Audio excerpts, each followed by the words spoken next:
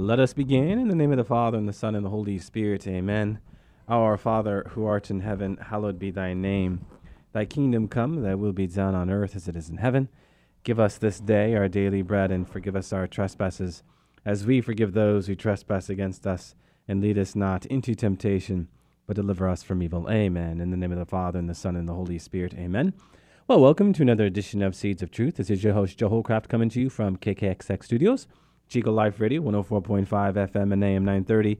It is great to be with you another Wednesday evening where we continue our reflections into this special topic of mercy. And as I have highlighted over the past few days, we are in wrap-up mode this week because here we are, another topic, another night where we are wrapping up a series of reflections with a very specific theme, and of course the theme being mercy. So this is what we are about tonight, wrapping up our reflections on this special topic of mercy, and we will do so with Pope Francis. Now, before we get to that, I do want to first just continue to thank all of you out there who are tuning in by way of podcast, and specifically in those countries of Brazil, Argentina, Chile, Mexico, over in Western Europe, Italy, Portugal, Spain, France, Germany.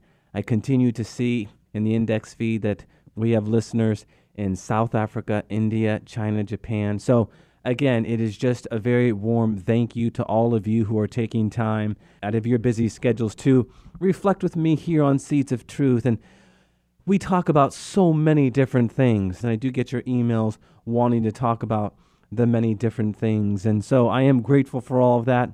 Also, I wanted to continue to encourage all of you to drop me an email, to send me a message if you have any special request on any special theme or topic. As I have already heard from you, and I am accumulating more ideas on what to do with some of these programs, I do want to hear from you. I know a lot of you are requesting that I treat a gospel from start to finish, or treat an epistle from start to finish. And that helps me to hear from you, to know that that is what you want. You are the listener. While there is certain subject matter that is close to my heart, and I make that executive decision, right, to take on some of that subject matter, I really do want to hear from you. We treat different themes for a reason, but if for one reason or another you are really wanting me to hit a gospel or an epistle or maybe the book of Revelation, I will certainly do that, and I think that might be where we are headed. But again, I do throw it out to you. If there are any more requests, please send me a message, drop an email. Again, that's jholljmj@yahoo.com. Or you can go to my website at joeholcraft.org, hit the contact link button there, and send your request, comment, observation on its way. Very good. Now, as I've already noted, as we continue our wrap-up of this special topic of mercy, we do so with some reflections that come to us from Pope Francis. And I'm going to really focus in on Mary this evening, Mary as the Queen of Mercy, as Pope Francis puts a special emphasis on her as Queen of Mercy in his Bull of Indiction we talked about last week, his letter which really set the tone for this extraordinary Jubilee year of mercy. And out from that, I will offer up some closing remarks. Now, before we go there, I do want to revisit what we were talking about at the end of our time together last week, and that subject matter of going on a pilgrimage and its relationship to mercy. So it was in paragraph 14 that Pope Francis had this to say: "The practice of pilgrimage has a special place in the Holy Year because it represents the journey each of us makes in this life. Life itself is a pilgrimage, a pilgrim traveling along the road, making his way to the desired destination. Similarly, to reach the holy door in Rome or in any other place in the world, everyone, each according to his or her ability, will have to make a pilgrimage. This will be a sign that mercy is also a goal to reach and requires dedication and sacrifice. May pilgrimage be an impetus to conversion. By crossing the threshold of the holy door, we will find the strength to embrace God's mercy and dedicate ourselves to being merciful with others as the Father has been with us." Now, this line from our Holy Father This will be a sign that mercy is also a goal to reach and requires dedication and sacrifice. My dear friends, mercy is also a goal, and if we are to achieve this goal, we are going to, well, what did Pope Francis say? Make sacrifices. So on one hand, it is a gift we receive from the Father, and on the other, it is a gift to share in the gift of mercy that must pass through sacrifice. Mindful that sacrifice, coming from that Latin sacrum fice, literally translates as to make holy.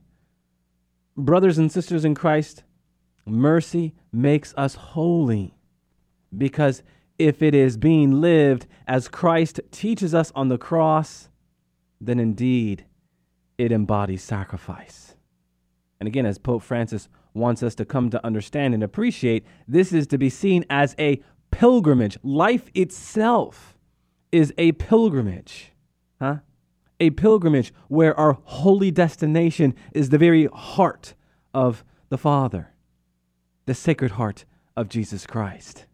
So something to think about as we continue our reflections on mercy. And I know this is something that for a number of you, it really struck you.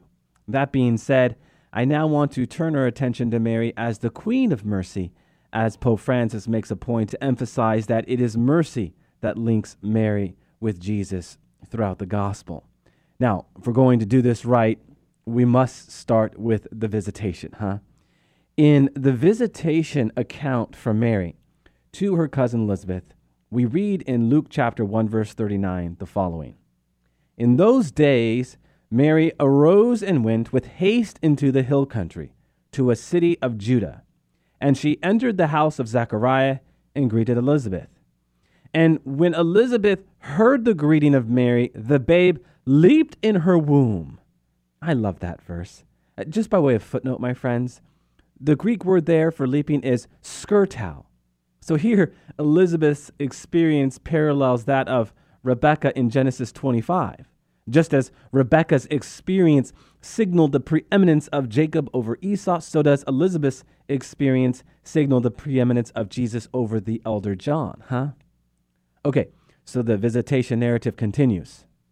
And Elizabeth was filled with the Holy Spirit, and she exclaimed with a loud cry, "Blessed are you among women, and blessed is the fruit of your womb.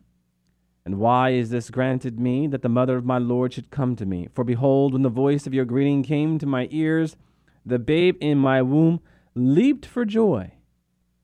Striking. Now, this title, Mother of my Lord, is a title seen all throughout the Old Testament and also the ancient Near East. Now, where might we find this title, the Mother of my Lord, in the Old Testament? Or in the Hebrew, Gabira, which literally translates as the Great Lady? Well, we should look no further than King Solomon himself, Let me first say this.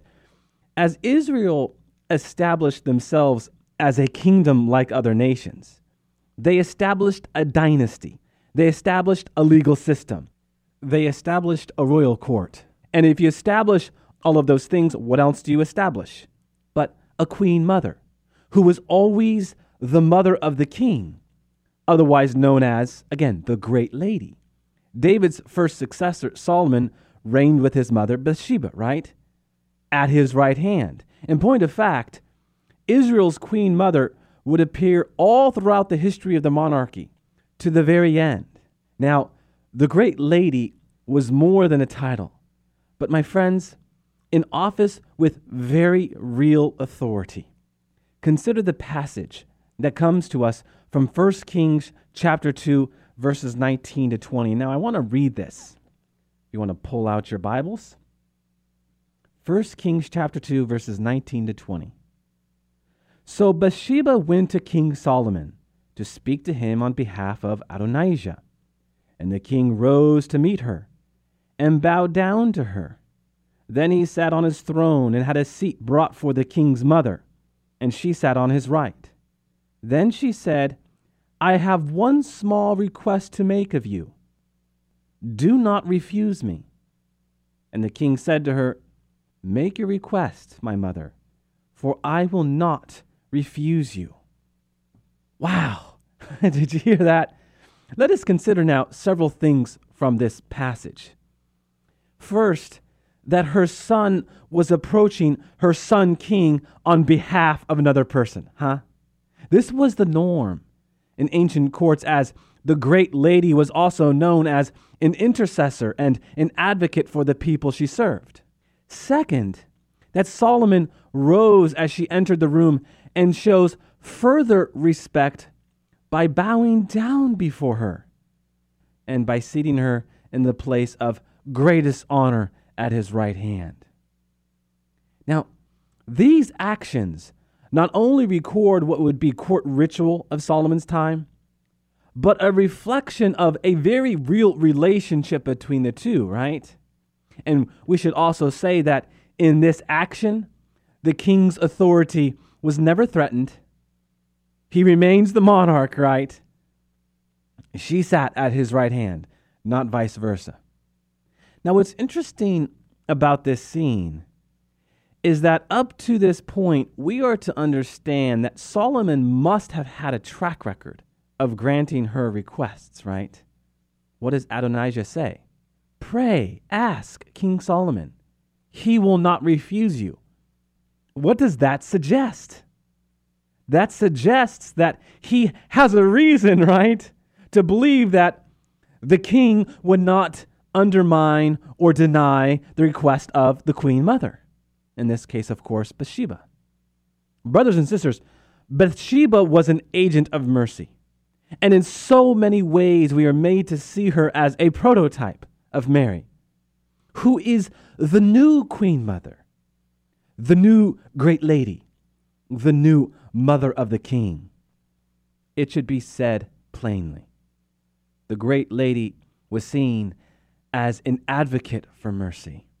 And so it is right that Pope Francis, like his predecessors before him, call Mary Mother of Mercy.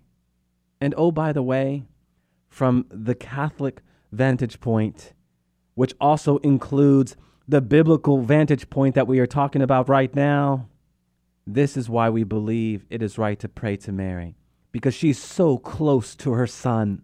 And just as we might ask one another to pray for us, to go to Jesus, to go to the throne room of grace, and to intercede on our behalf for the things that we might be attached to or for the things that might be troubling us, so too should we consider going to the one who was closest to our Lord, that she might take our requests and present them to the king, just as Queen Bathsheba presented Adonijah's request to King Solomon. It is fitting that we are given this great lady as our mother at the foot of the cross, As she, in the words of Pope Francis from paragraph 24 of this bull of benediction we've been talking about, attests that the mercy of the Son of God knows no bounds and extends to everyone. Has that not been a highlight for our time together on this special topic of mercy? That no matter what you've done, God is still going to love you. And he desires to give you this love. In point of fact, God is attracted to our brokenness. God is attracted to our brokenness. And so again, for all this, it is right that we might address Mary in the great words that we find in the Salve Regina, Holy Queen, right? A prayer ever ancient, ever new, so that she may never tire of turning her merciful eyes upon us and make us worthy to contemplate the face of mercy, her Son Jesus. Recall our reflection from a week ago, that among all the many truths about Mary, there remains one that has always gripped me, and that is what? That God becomes the Son grows up to be a man, the mother of the Son watches the God-man die on the cross, and the God of history, who has ransomed himself for many, now gives every man from the crucifixion onward a mother to better contemplate the meaning of the Son who is God. This past week, I found myself in more than one discussion on a point I made here on Seeds of Truth about the importance of receiving Mary as our mother on the cross and from the cross. I mean, think about it carefully. Have we not heard it said that what individuals say during their closing hours of life reveals what is closest to their heart, huh? I mean, as it often happens, those people who know death is on the horizon often prepare what? Letters, speeches, or some words of wisdom for those closest to them. And certainly this makes sense, right? But again, what of God's death? Here, the eternal mind contemplates what he deems his greatest treasure, the humble person of Mary of Nazareth. Essentially, my friends, our Lord wishes to use the most bewildering event in human history, an event that has drawn the attention of writers, poets, artists, and all the rest, to give us his mother as our own. Simply put, God knows that we are looking, and so he urges us to pay close attention to what he is about to say in those verses that come to us from John chapter 19, verses 26 to 27. Woman, behold your son. Then he said to his disciple, behold your mother. And like John, we too are called to do what he did, take her into our home, right? And when we do that, my friends, we take into our hearts the model disciple, the one who helps disciple us to be better agents of mercy. Amen. Now, as we really look to wrap up our series of reflections on mercy, I would like to do so with some words from our Pope Emeritus, Benedict XVI, from his work, Caritas in Veritate, Charity in Truth. He says this: charity is love received and given. It is grace, charis. Its source is the wellspring of the Father's love for the Son in the Holy Spirit. Love comes down to us from the Son. It is, and I love this, creative love through which we have our being. It is redemptive love through which we are recreated. Love is revealed and made present by Christ and poured into our hearts through the Holy Spirit. As the objects of God's love, men and women become subjects of charity. They are called to make themselves instruments of grace, so as to pour forth God's charity and to weave networks of charity. Brothers and sisters, if there is anything we are to take from our time together, it is the need to see the threefold vision of mercy. That is, to first receive the gift of mercy. Second, trust in the gift of mercy. And third, share that gift of mercy in both the works of mercy and the catechesis that is so necessary in this age that is either so uninformed or misinformed of God's mercy. And as Benedict put it so well, and I tell you, there are few sentences that have caught my attention than this one. As the objects of God's love, men and women become subjects of charity. They are called to make themselves instruments of grace, so as to pour forth God's charity and to weave networks of charity. You know, my friends, every single act of charity we perform is an act that brings the body of Christ closer together. And there is great power in that, is there not? I mean, think of it. Every little humble act that maybe no one else sees, but only God, is an act that binds. Why? Because the very nature of love is to bind, is it not? Conversely, this is what is so problematic about sin, right? Because if charity binds, sin unbinds. If charity brings order and unity, then sin brings disorder and disunity. This is why this paragraph is so important, to understand that we have been given this great gift of absolute and unconditional love that we are called to receive and ultimately become instruments of, bringing about a network of charity. A network of charity. And every little act is another thread woven. If our life is to be seen within this context, we are to build a tapestry, if you will, of Jesus Christ himself. That every act becomes another thread that brings together the picture that is the person of Jesus Christ and the church that he came to establish. What do I mean? Well, all you have to think about is the saint that is going to be canonized here in a few short weeks, Saint Teresa of Calcutta. You see, every single act of charity that she performed brought about a deeper impression, if you will, of what Jesus Christ looks like. And the more acts of charity that she performed, the deeper the impression of Jesus Christ we were able to see. And this is evangelization. This is the power behind just not the spiritual works of mercy, but also the corporal works of mercy, and certainly something that has been highlighted on this special topic over the course of the last 3 to 4 months, right? As the objects of God's love, men and women become subjects of charity. And when we receive this charity, we weave networks of charity. There is no one greater truth about God's love as it relates to our relationship with it, that we can never actually possess it, right? We can never possess God's love. This has been a huge point of conversation with so many different people, because for some of us it is troubling.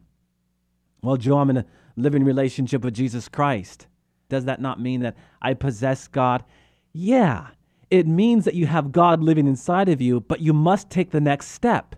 It is never enough to have Jesus Christ inside of you. What is our baptismal call? To just be in God? No, but also to exist for other. And yes, we can only exist for other if we are first in God. But that doesn't mean we don't exist for other, right? So we have this call to become networks of charity. And we do when we come to understand that the God who lives inside of us is a God who is unconditional love. That is to say, love that is not conditioned to what people say about me.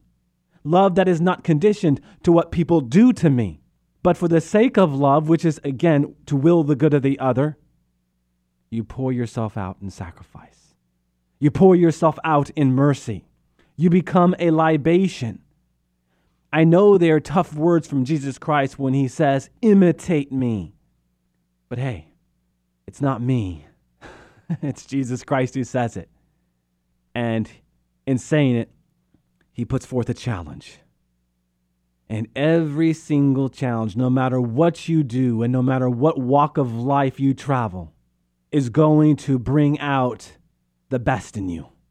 Again, the very word challenge means to call forth, to call out. When we embrace our challenges, we become the best version of who God is calling us to be. And the challenge before us now as Christians in 2016, a challenge that has been echoed in history, is to what? Imitate me. And if we think it is impossible, you're right. It is. By yourself. Right? You know, we use that phrase, nothing is impossible with God. Have we internalized what that means? Nothing is impossible with God. Why does Jesus say so often, your faith has saved you? Because to that person, all throughout the gospel, the blind man, the beggar, the Roman centurion, your faith has saved you. He wants us to see what? He wants us to see that in faith, nothing is impossible with God. And so, my friends, it really is important that we internalize what we are saying when we are talking about the greatness of God's love and what we can achieve when we have faith in the greatness of God's love. Okay, I'm looking up at the clock and we are out of time. I did want to close with this prayer to the Blessed Virgin Mary, a prayer that I closed with last week on another program. So we do wrap up this special topic of mercy with this prayer to Mary. So we close in the name of the Father, and the Son, and the Holy Spirit. Amen. Mary, Virgin and Mother, you who, moved by the Holy Spirit, welcomed the word of life in the depths of your humble faith. As you gave yourself completely to the Eternal One, help us to say our own yes to the urgent call, as pressing as ever, to proclaim the good news of Jesus. Filled with Christ's presence, you brought joy to John the Baptist, making him exult in the womb of his mother. Brimming over with joy, you sang of the great things done by God. Standing at the foot of the cross with unyielding faith, you received the joyful comfort of the resurrection and joined the disciple in awaiting the Spirit so that the evangelizing church might be born. Obtain for us now a new ardor, born of the resurrection, that we may bring to all the gospel of life which triumphs over death. Give us a holy courage to seek new paths, that the gift of unfolding beauty may reach every man and every woman. Virgin of listening and contemplation, Mother of love, Bride of the eternal wedding feast, pray for the church, whose pure icon you are, that she may never be closed in on herself or lose her passion for establishing God's kingdom. Star of the new evangelization, help us to bear radiant witness to communion, service, ardent and generous faith, justice and love of the poor, that the joy of the gospel may reach to the ends of the earth, illuminating even the fringes of our world. Mother of the living gospel, wellspring of happiness for God's little ones, pray for us. Amen and alleluia. All glory be to the Father, and to the Son, and to the Holy Spirit, as it was in the beginning, is now, and ever shall be, world without end. Amen, and God bless you.